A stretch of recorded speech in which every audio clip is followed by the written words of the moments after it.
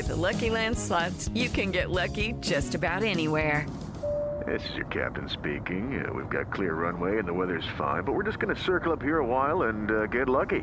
No, nothing like that. It's just these cash prizes add up quick. So I suggest you sit back, keep your tray table upright, and start getting lucky.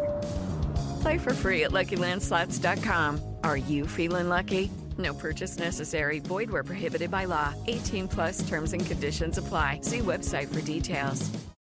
It's Throwback Thursday. Hey everybody, welcome to Throwback Thursday. We're trying something new here, Chris. Yeah, we've been getting some messages and some DMs and some Facebook posts in our group where people ask for guests that we've already had. I can't really just assume that everyone's going to go back through our back catalog and listen to old episodes, but you should, because the episodes are evergreen. You can listen to them 10 years from now, 20 years from now, and the story behind the song remains the same. That's right, Chris. You know, not everyone is a podcast aficionado such as yourself. When I got into this, I didn't know much about it. And yeah, you can go on to whatever app you use to hear podcasts and go back in time. And all the episodes, like Chris said, are evergreen. They're going to be out there forever, which takes us back to this first episode we're doing in honor of the Mighty Mighty Bosstones, who just announced their breakup. We're going to rewind back to March 8th, 2021, episode number 41, with Dickie Barrett and Joe Gittleman, breaking down the impression that I get. Yeah, we're going to save people the effort of having to scroll for like 20 seconds back to episode 41. And we're going to play this again in honor of the legacy of an amazing band. So without any further ado, here's episode 41 featuring Dickie Barrett and Joe Gittleman of the Mighty Mighty Bosstones.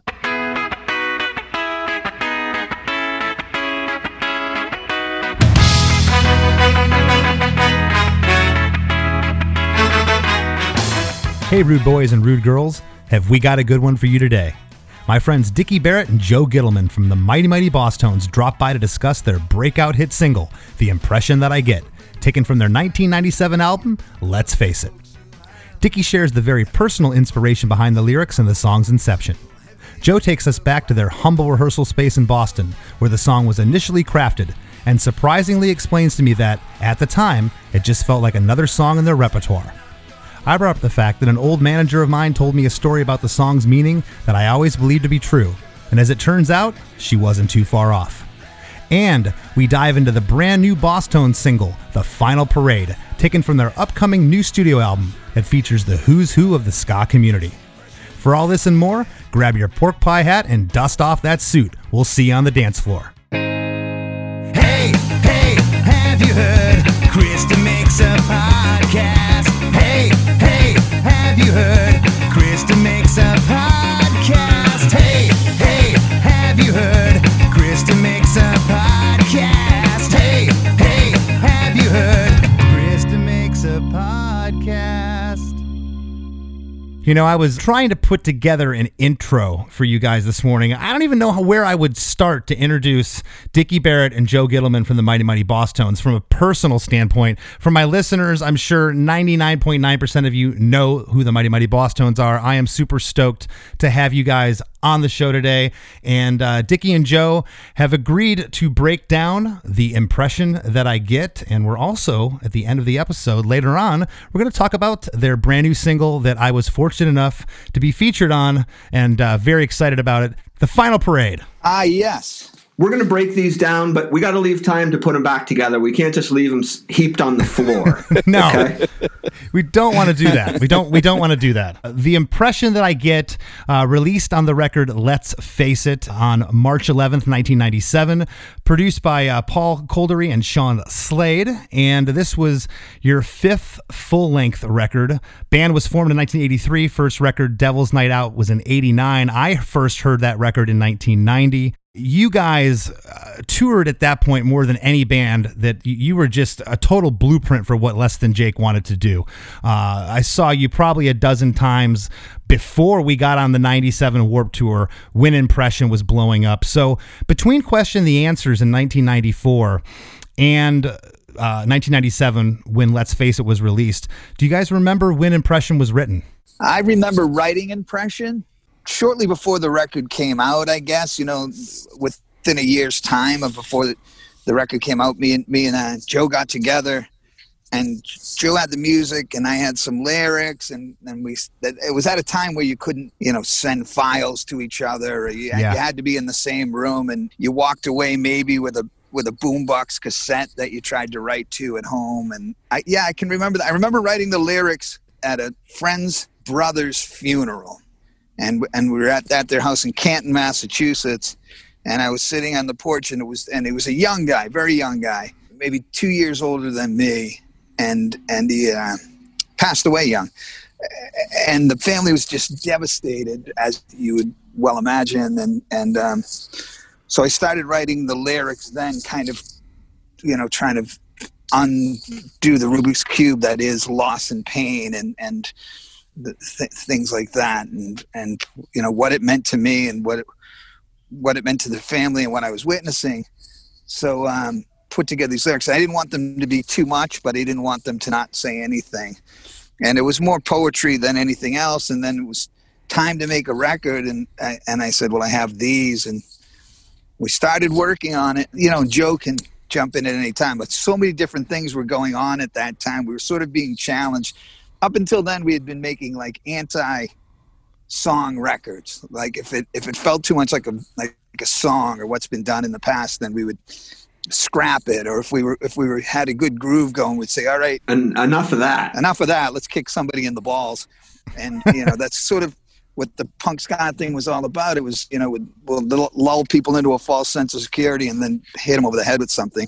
We loved songwriting, we loved songs, but that we felt we could fuck them up better than we could at an early age, better than we could actually make them. So then we just felt challenged. We were like, people are letting us do this. We're making records. People are coming to see us play, and they're calling us songwriters. So let's maybe get a little bit serious. So that sort of was going on at the same time when we're starting to write Let's Face It. There was a new president at the record label that we ended up on. And it was Danny Goldberg, who's known for Nirvana and managing Nirvana and sort of legendary in the industry. And he challenged me, and he said, you're afraid to make a good record, and you're afraid to make good songs. Wow. And he knew where to hit me, because to this day, being afraid is this is not in my vocabulary. And he was, and he kept saying that to me. And I gave him a bunch of fuck yous, and I'm not afraid of anything. Then I thought about it, and the other guys in the band were anxious to start writing songs that is in a more traditional sense. So that's what we were doing. And it was a little bit awkward, like walking in mud at first, and going, like so many things at that time is like people like the ska music all of a sudden turning into death metal. So, should we change that formula? Who knows? But then we started to get into it and started to enjoy it. And Joe can tell you, I'm an insane fan of like Radio Gold and all the hits of the 70s, and songs are always kind of been really important to me. So that's what we were doing. Joe, you still there? I'm here, Dick. Am I boring you? I'm just listening. I'm learning a lot. I'm learning. I am too. Take it away, Dickie. This is great. Anyway, so a lot of the stuff I wrote was very wordy. It was word gymnastics or word salad, where the words would just keep coming at you, and I love that. And I thought that's what I did the best was writing words and putting words together. And I felt like a word blacksmith. I would hammer this word in there and go, oh, wow. And that was what I had to offer, because they were really getting good through all the road work. And you mentioned the road work, and that was all Joe. Joe just figured that out and stuffed us all in a van, and off we went, and, never came home. They were getting, great at it and really, really good. But if I called myself mediocre, people would debate that singer. But I knew that I could put words together, and that's what I was offering. Basically, long story short, Dick and I have been trying to figure out ways to run from real life for a long time now, and that is a lot of that has come down to writing songs. Yeah. If we had to write songs, then we will.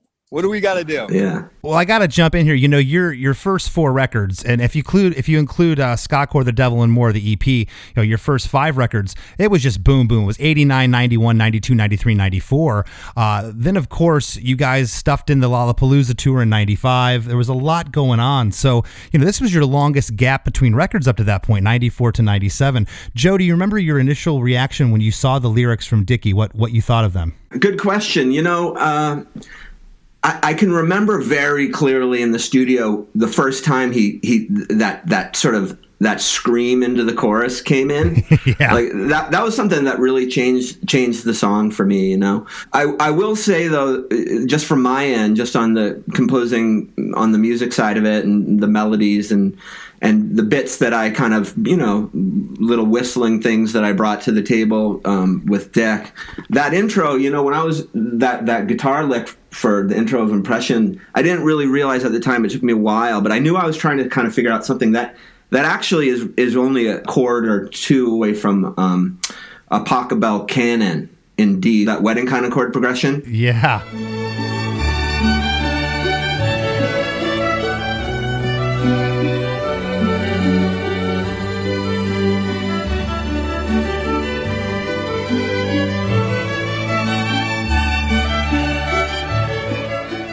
He was a German-born composer, Johann Pachelbel, in the 1600s. I know that, Joe. I know. Yeah. Well, we did the Warped Tour with him. We did the Warped Tour with him early on. He wasn't on the main stage, but he was there. I'd check him out. He was the barbecue band. I think it was the barbecue band. I know this stuff, Professor. So listen, it's a song that is very commonly played. It's a formal song played at weddings. Perhaps listeners of this podcast will remember it from Dude, Where's My Car? It was also, you can also see it in there. Does anybody ever remember the sequel to Dude, Where's My Car? Seriously, dude, where's my car? Is there any chance you guys would ever make a sequel? There's a script for it. There is actually a script. It's called Seriously, Dude, Where's My Car? Which is the appropriate title. That's the perfect sequel title. It's just it's never got home yet. It just hasn't gotten to a place where like people are like, yeah, let's make it. Right. I mean, I would do it. What I remember, Joe, is when and I say about the studio, and I don't mean the recording studio, I mean our practice space, and we were sitting down, and you know we wanted to write simpler choruses, but I just couldn't scale down that chorus. And you were like, you know, can't you just have it come up with like, you know, 3 or 4 words, come up with one solid message, and then we'll repeat that. And I couldn't do it like that. Never had to knock on wood, how the words just kept coming at you. And then it kind of soured me on the song. And then I'm like, which, you know, until it started blowing up, I was so unsure of it, you know. And an interesting thing, you mentioned that scream. That scream was Paul Coldry and Sean Slade had just had some success with that song "Creep" by Radiohead. Mm-hmm. Yeah, and you know that guitar noise that sets up the up the chorus. But I'm a creep. They got really excited about it. And they go, "Oh, good, we have something to set up the chorus like Creep." So that scream is sort of their trick that they did twice. You know, that guitar noise and my scream are the same sort of, here comes the chorus.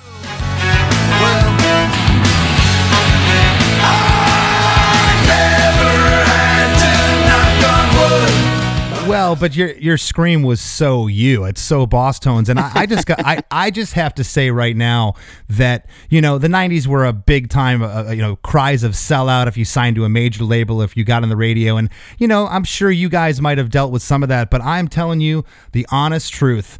I don't recall one person in the scene that I knew that ever had a bad thing to say about you when this song hit. We were all proud of you. You guys were gods to us. You still are. You're the godfathers of ska punk. And it's like, thank you. No, and it's like when this song hit, you couldn't cry sellout. This was just to me like this was a sister sibling or, you know, brother or sibling song to something like Someday I Suppose.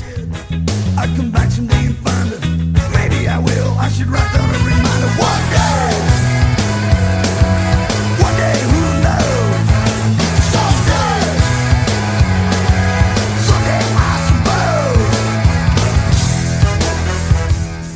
It was just the next step up from that. I mean, that song was to me was a radio hit. It felt that way, but we still that and you know, with the 1-2 punch of that and Clueless, it was like we were almost challenging people to call us sellouts. But the fact of the matter remained is we did what we wanted, exactly what we wanted to do when we wanted to do it, and that was just the natural progression. That's what we were heading, and that continues, you know, to be quite honest with you. Right, but it's just remarkable that, you know, 10 plus years into your career that this happens, and it just goes to show you, I mean, how much road work you guys did, how much time you played. I saw you in hole-in-the-wall dives to arenas to everything in between up to this point, and you put in the work. You played with us in hole-in-the-wall dives. I remember Janice Landing. That was like early 90s, wasn't it? Yeah, it was August 13th, 1994. It was so cool. That was such a cool show and such an incredible place. Your scene and everybody there and the Janice Landing people, it was great. Yeah, we had to beg Tony Refugiato, who's known as Daddy Cool, the promoter down there. We had to beg him to get on that show. And actually, a local Tampa band, Magadog, had the show, and they had to drop off last minute, and he gave me a call. That was our first big break, was getting in front of your crowd that night. And I'll never forget it. And I owe you guys I felt like it was your crowd. Well, we have maybe had some fans there, but that was the biggest thing we had ever done, and we'll never forget it. I want to jump into the song now and talk about that intro guitar riff. Is just, in terms of a ska song, that riff is just, it's iconic.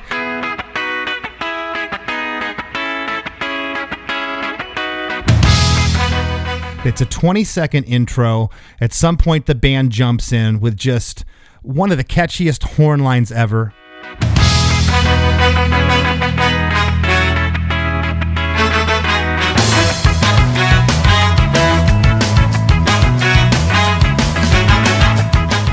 Just makes you want to dance. And we come into the first verse, and the lyric is, have you ever been close to tragedy or been close to folks who have?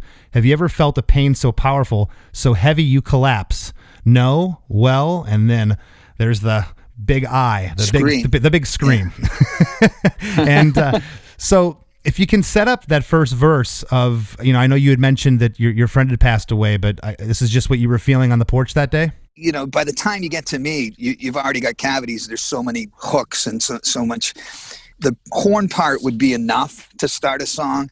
The guitar part would be enough. I mean, Joe just was relentless, and that's why, you know, it's almost a talking verse, you know, which is I'm more than capable of doing. But everything that introduces it is so melodic, and props to my buddy who writes like that, and it was, by the time you hit that, it was, you know, I could say anything, and we were off to the races. But the first verse is more personal on an individual. That's what my friend, my high school and longtime still friend Brian, was going through, and at that time, his own personal loss. The second verse is more universal and has to do more with our generation, you know, of us, you know, being able to be a ska band and load into a van in the 90s, and things were, you know, and then now, I mean, I guess now is the answer to that question, you know, is, you know, the state of the world now, maybe there's never been anything like this before, and this is our challenge, you know. But I just wanted to jump in and mention we were really aware of the fact that we were lucky to be able to do what we were doing, you know, and like we were crossing into Canada to play Foon Foon Electrique, like when the Iraq War was starting, you know what I mean? And we were in our early 20s at that point, early to mid 20s. So, you know, we were definitely aware that like there were other people who were sacrificing more than us, and we were just kind of, you know, we kind of were aware that we were just guys playing music, you know, and that other people had faced a lot more than we had, you know. Mm-hmm. Yeah.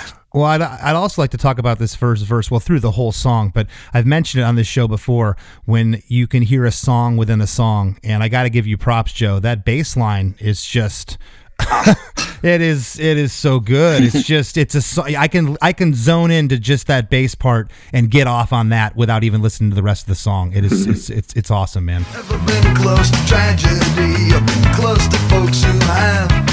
Have you ever felt the pain so powerful, so heavy you collapse? Right on, thank you. Somebody broke down the song one time on a show where they just kind of played track by track, the different tracks, And then when it got to the bass line, I was like, oh my God, it does definitely completely stand on its own. But for me, and being able to, having worked with Joe for a long time, there's so many of his bass lines that do just that. So, And when you a lot of times when you have bass lines that busy and other genres of music, they'll step on the vocal. You can get away with it if it's a great bass line in ska more often than other genres for whatever reason. And this bass line just sits there and it doesn't fight the vocal. It doesn't fight what the band's doing. It's so great. I mean, I think that's also about the vocal. Those chords are moving fast. They're not staying in put very long. The bass is doing a lot, but that vocal melody really is just sort of, built around a few notes, Mm-hmm. I think, too, if you have a vocalist that you actually want to step on, then that's helpful, too. That's, I wouldn't want to step on you, Dick, but thank you. Something I noticed when I was dissecting the song, at 38 seconds, this is quick. You're into this first chorus. And yeah, there's a lot of info here. There's a lot of words, but I don't know if you could have scaled this back. I can't see this being anything but it was. And the lyric is, I've never had to knock on wood, but I know someone who has, which makes me wonder if I could. It makes me wonder if. I've never had to knock on wood, and I'm glad I haven't yet, because I'm sure it isn't good. That's the impression that I get. And I'll never forget Less Than Jake's first manager. She had told me that this song was about abortion.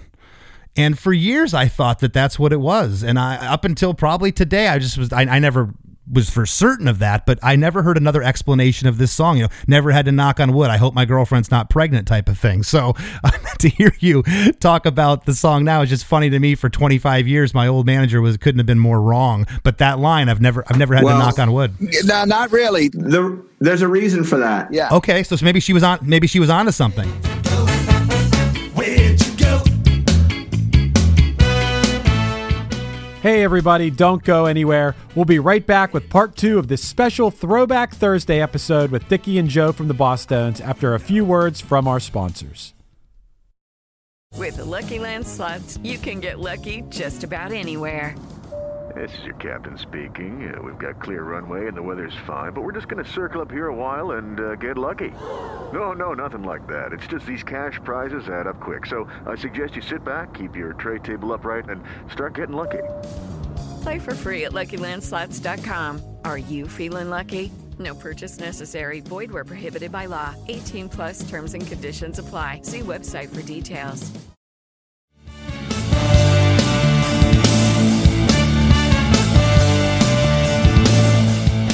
And now, back to the show. Well, here's the story. Is when we released it initially, it was for a benefit compilation that we were involved in putting out. There had been some shootings at women's healthcare facilities, women's healthcare facility in the Boston area. And so this compilation was called Safe and Sound. It came out before Let's Face It. And that's actually like that we put out that compilation and the song started to get played there. I remember the label got mad at us. Yeah. Like, what are you doing? It's like, we didn't know. And I think that kind of is testimony to the fact that I had been sort of soured. There's some other good songs on that Let's Face It record. So to me, I'd sort of lean towards, 1 to 8 or some of those kind. So I didn't know about Impression. And it also felt so personal. A lot of people too think that, it's the 90s too. So that the tested part, I've never been tested, was about AIDS testing, getting an AIDS test at the time. And I didn't ever, if someone said, it's about, women's healthcare rights. And I never said, no, it's not. Or in the same thing with, HIV or AIDS. If someone said, if it meant something to somebody who was suffering that way, then I never took that away from anybody either. So, yeah, that's an interesting perspective because you don't want to. It's supposed to mean something to whatever it means to you, it means to you, and I wouldn't want to be so arrogant as to say, it only means this. So. Gotcha. Well, after the first chorus, we come back into just the band reintro that was at the top with the reintro of the horn line. Just so catchy. We get into verse number 2. Have you ever had the odds stacked up so high you need a strength most don't possess?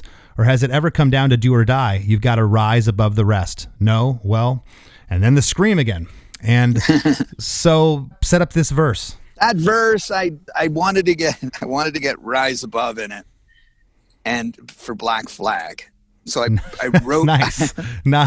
I promise you, that's the truth. Rise above, we're gonna rise above. Make discord what we say. Rise above, we're gonna rise above.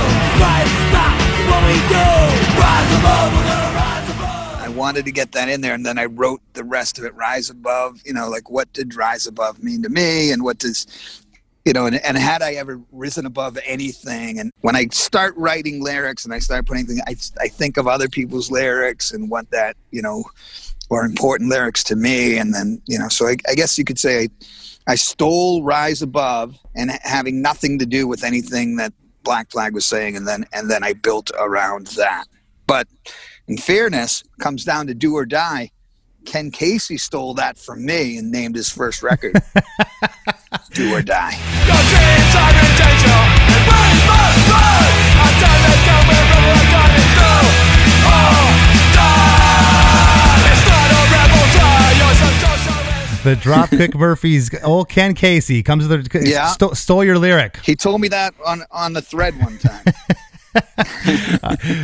We get into chorus number 2, same lyrics as chorus number 1. And then there's an 8-second musical interlude that only happens for this part, which is now the bridge.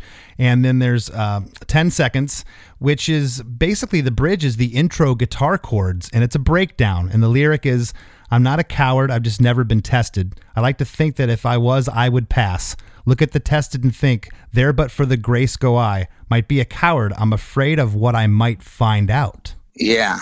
I love that lyric. Thank you. Talk about that. It just works so well. It's saying what I had said earlier is I know I'm not afraid, but then it kind of it flips back to, well, have I ever really had anything to be afraid of? And I also, cocky, arrogant, Boston guy, belly full of booze, high as a kite, and just feeling it. No. And I thought, that there were few challenges if presented to me that I couldn't handle. But the truth of the matter is, in my more quieter and more kind of reflective moments, or I guess I just really don't know. And you don't know until it is, So you can go around saying, yeah, bring it on. But, you don't know until you know, or until it happens. So that's what I was sort of saying. It's sort of lyrically hedging your bets and at the same time, being honest. I think just being honest that you really don't know, Yeah, that's what I would assess here. This to me is an honest lyric, and I love that line number 1. I feel like I was dishonestly being honest. I love how line number 1 says, I'm not a coward, and the start of line 4 says, might be a coward. So you're questioning yourself there, and that's what I love about the lyric. Yeah, well, thank you, Chris. This is a difficult podcast because all the things you're saying mean a lot because you're not a chump. Thank you. You're a guy that's done it, and been there. Yeah, well, I appreciate that. Yeah, thank you. I noticed that when we come out of the bridge, you say what I might find out, and there's no scream. It just launches right back in to the third chorus. Yeah. Was there ever talk about a scream being there or to set that up, or never talked about? I don't think we ever talked about that. I think I had trouble putting those lyrics in. I didn't have time for a scream. I was trying to rhythmically get that part down. Couple of quick questions. So at what point you're in the rehearsal space in Boston, you got the band in there, the horn section's fired up, they got their part. And was this just another song on the record at that point, another one in the bunch, or did you ever feel at that point we have something here? It was honestly, Chris, it was in the maybe pile for a long time, to be honest with you. Wow. No kidding. We wrote a lot of songs for that record. That's true. And there was the scream too, to go backwards a little bit. The scream too could have been out of, frustration and like, where is, it might be the last of my great screams. People to this day go, oh, there's not enough Dickie's monster voice on the Boston's record. But I felt like I made enough of those records that I sort of wanted to start doing something a little different. But the scream was sort of like, a little bit out of frustration in the process of it all. Well, and what the fans don't realize is you still have to scream 15 to 16 to 20 times during a live show. So I know that too. I was trying to make my work a little bit easier. The ending part, if not to move this too fast on you, I was mocking the horn part.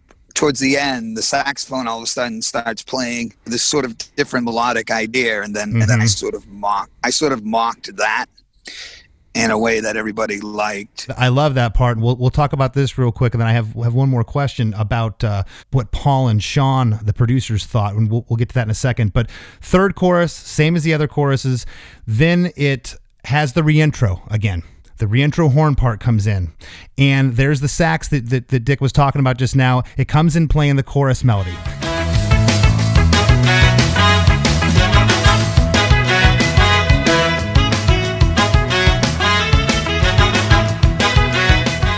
Gives me chills every time I hear it, and then it breaks down. The B3 organ comes in. Never had to I better knock on wood, 'cause I know someone who has, which makes me wonder if I could. It makes me wonder if I never had to I better knock on wood, 'cause I'm sure it isn't good, and I'm glad I haven't yet. That's the impression that I get.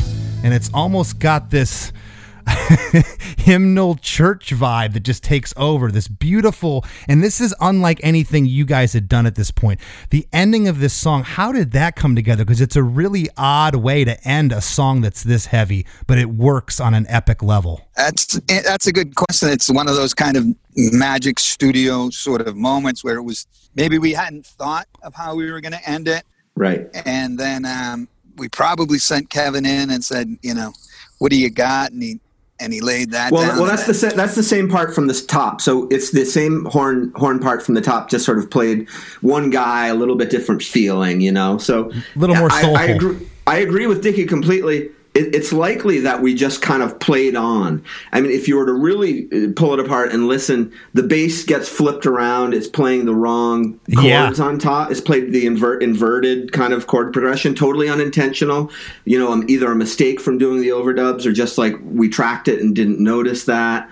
I think was a sort of special thing, but very well in today's day and age might have been something where we just edited that, made it shorter, that end or something. But we're working on tape at that point, so when you record to tape that way, you're kind of like a little bit more married to those decisions, and so the length of the song is a little bit more fixed. And so then your conversations go to how are you going to use that space. And so, like Dickie says, hey, let's bring back that little lick from the top, and then Dickie added those extra lyrics sort of in the same kind of melody, and then the whole thing just went away.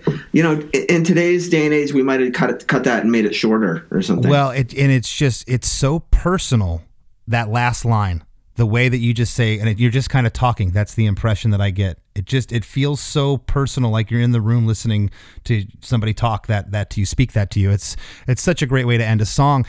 When you brought the song to Paul Kolderie and Sean Slade, the producers, what did they think of it? And as you were building the track, was there any excitement at that point, or was it still just another song? If you know Paul and Sean, there's very rarely excitement about anything. I mean, they don't get me wrong, they enjoy working on music, and I mean, they've made their lives around it, and they're super talented musicians. By the way, that organ at the end, that would be Sean Slade, I would imagine. At that point, Dick, it was probably right? Yeah, because that was before we started playing with Aronoff and that stuff, I think. So I think that was Sean Slade. He played some organ. They had been in some cool bands in Boston in the 80s. The Sex Execs was a band that Paul and Sean went. Super talented guys.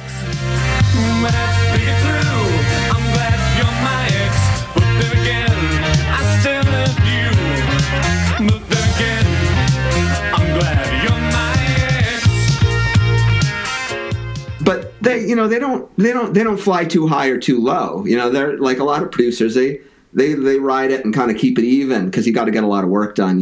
Yeah, they're good like that, and then sometimes it gets frustrating where you think you do something incredible and there's just sort of a flat line coming at you, and you're like, which keeps you grounded and things in perspective.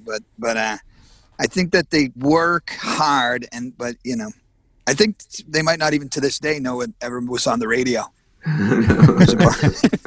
No, they know. Believe me, Dick, they know. Oh, they do. All right. You get the record mixed, you're driving around, I'm assuming listening to a cassette at this point.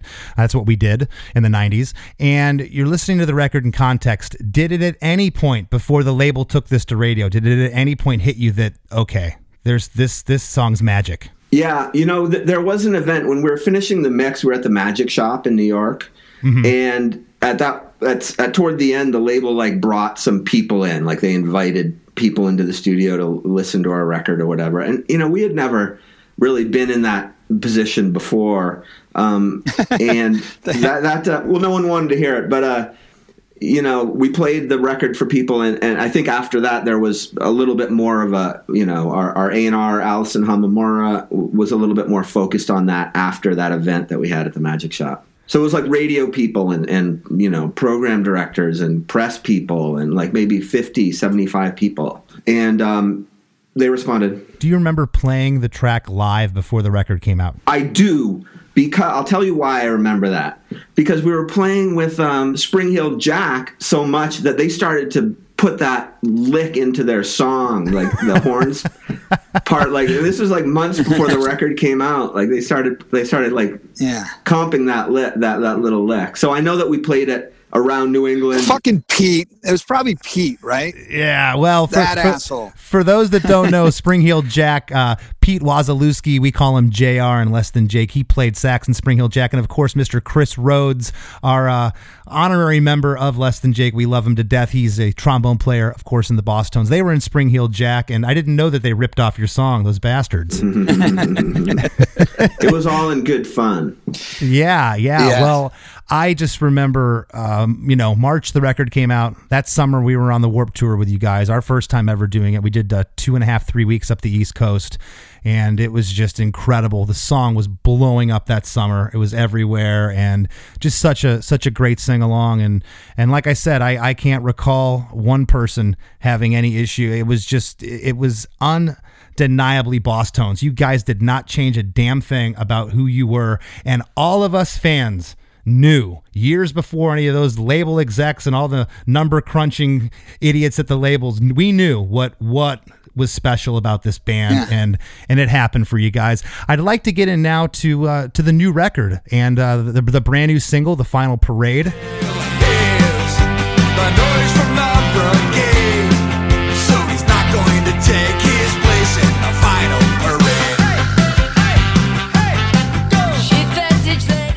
Released on January 25th of this year, 2021.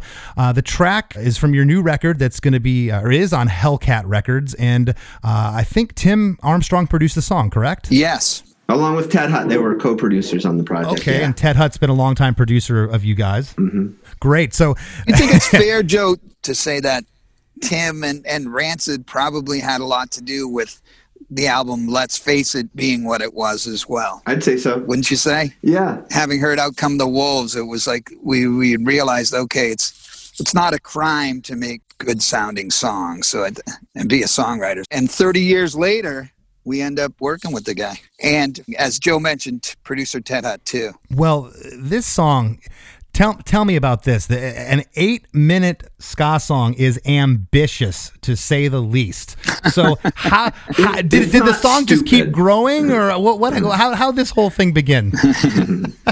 When you invite 40 or 50 guests to a party, there's got to be enough room. So for starters, there's half a dozen guys from your band in there. Yes, yeah, we got me, JR, and Roger. Of course, got Jimmy G from Murphy's Law, Toby Morrison, Rusty from H2O, John Feldman from Goldfinger, Dan Vitale from Bim Scala Bim, Dave from Big D and the Kids Table, Amy Interrupter, Tim Armstrong. The list goes on and on. It's just the who's who. Amy Interrupter and all the Interrupters. Yes, it's the who's who of ska. So, was the track ever like a 3-minute song, just a tune you wrote that it became this animal that it is? The track could have been 2 3-minute songs that we Frankenstein together. It could have been a lot of things. One of the things when you're going in the studio, likely you can relate to this, Chris, when producers want to cut, well, no more than X number of songs are we going to take into the studio with us. You know what I mean? Yeah. And so it was a little bit of an attempt to get 2 songs disguised as one on the record. Really pulling back the curtain here. It's like you guys entered into your Rush and Dream Theater prog rock phase. One of the guys looked at me, said, he was like, well, my song is going to make the record. Calm down. I've got an idea. Hold on. We'll do it. But there can only be 13 songs. Don't worry. I'll get it in there. To answer your question, though, your original question, it did grow when when we're waiting to see who's going to accept our invite to participate and what files we're going to get back and what people are going to sing and what they're going to send us and all that kind of stuff had us. I mean, really, it was the Rubik's Cube of our whole session. It was the thing that required the most work at the end. It was the thing that needed the most work, and it was right up crunch time. There were people that we wish we could have gotten tracks from, but ultimately. Ride or die with our squad. It was so cool that everyone was willing to participate, and it's been a really fun thing. It's so cool. I mean, it made us emotional at some points that people were like, not just should I jump, but how high, and a testimony to the friendships we've made and the people that we've decided to call our friends throughout the years of doing the Mighty Mighty Bosstones. And when I say that, I certainly speak of you and Less Than Jake, but. At one point, Tim came in and he laid the whole thing out, and it was and this will make you feel better. It was a 15-minute song. What? That yes, he just had it going and going. It was, and I let him do it, and then I'm like, we can't, Tim. Yeah, and he's like, yeah, you're right. Good impression. Well, I mean, that's the impression that you get. Certainly, I can't for the life of me think of many. I mean, there may have been some old dance hall reggae ska stuff that was just jams that went on for that long. That's what we wanted it to be, was something that once you hit the dance floor, so many times, this not me, but maybe Ben would be out there dancing, and he just wants to keep going. And I think that's what we wanted, old school kind of moon stomp, and just, then this comes in, then whoa, and this giving you reason to want to stay out there and just and have it. The metamorphosis takes place is, I think that the one thing Joe said to me one time, he's like, he was reading comments and stuff of what people were saying about the song. And he said, the biggest complaint is it's not long enough. And I think that was pretty, made you feel good for sure. No, I went down reading comments last night on YouTube. They were just so much love, so much outpouring from just your fan base, the ska community in general. And it's funny you mentioned Ben Carr. I have it in my notes here. I was thinking he's going to have to pull an oxygen tank around when you go into the song. And thank God it's not 15 minutes. It's only 8. You kill poor Ben. We'll do it in the encore. We'll give him a break and then head out. Final break. Here we go, Ben. So was this in your minds just a great way to set up the record by launching it as it's an ambitious first single? Well, Joe's idea. What? It was my idea to put it out there first, but I have to say the way it came together, I always imagined there would be some element of this record that would be like kind of a community record, and I think about a lot of the stuff that Tim's done with Tim Timebomb and friends and stuff, and like it always brings a cool energy when you inject someone unexpected into the mix, and then we were in the studio and I had an interest, or we had it. We weren't going to get out of that studio without Tim singing something on this record. That was for damn sure. Can't afford to be ignored. Next stop is Freedom Street. Hit the town, burn it to the ground, to the rock steady beat. And that was what he wanted to sing on, and that just opened up conversations about like, well, what else could we do with it? It was just sort of like we sat there in the studio for probably a half hour, just like mapping it out, writing, the arrangement. What we did know is because of the quarantine, we knew that people had really good set up equipment to record at home. We knew that no one was like, oh, I don't have, except for me. I don't have the proper equipment. I know you can't talk about the name of the record yet. Do you have a release date? And do you know? It's getting sorted out. Getting sorted out. We can't even say whether we have a record. Well, I will ask this: Is this the longest song on the new album? No, That's the shortest one. I'm just kidding. They didn't do a double album. You did a triple album. Yeah. We were calling that song Inescada de Vida, by the way. Love it. So, guys, at this point, I want to thank you so much for taking the time out to talk to me. The listeners are going to just love this. You opened up about Impression. I learned a ton about the song. Meant everything, obviously, that I said about it. Congratulations on the final parade. Congratulations on still doing this at the level that you're doing it. Is there anything you'd like to leave the listeners with outside of what we talked about? Dickie, should we sing them a little something that we've been trying to do something? Can we go to the phones? Can we go to the phones? We got Jim on line 4. Yeah, go for Jim.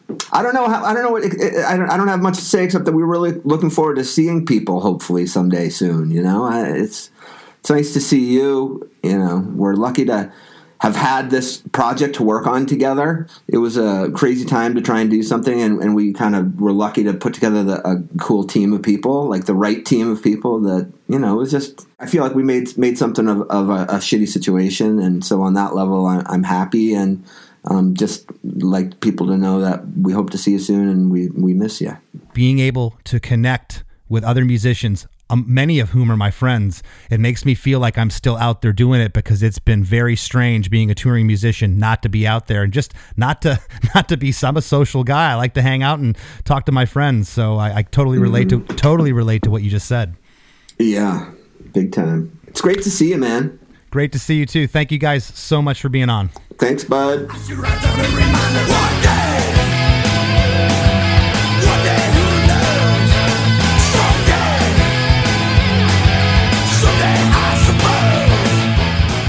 Hey everybody, I hope you enjoyed Throwback Thursday. I like Throwback Thursday. I hope this encourages everyone to go back and check out some episodes you might not have listened to before, or re-listen to one that you really enjoyed. That's right. We got a great back catalog of guests for you to enjoy. We'll see you next time. It is Ryan here, and I have a question for you. What do you do when you win? Like, are you a fist pumper, a woohooer, a hand clapper, a high fiver? I kind of like the high five, but if you want to hone in on those winning moves, check out Chumba Casino. At ChumbaCasino.com, choose from hundreds of social casino-style games for your chance to redeem serious cash prizes. There are new game releases weekly, plus free daily bonuses. So don't wait. Start having the most fun ever at ChumbaCasino.com. No purchase necessary. VGW. Void where prohibited by law. See terms and conditions. 18+.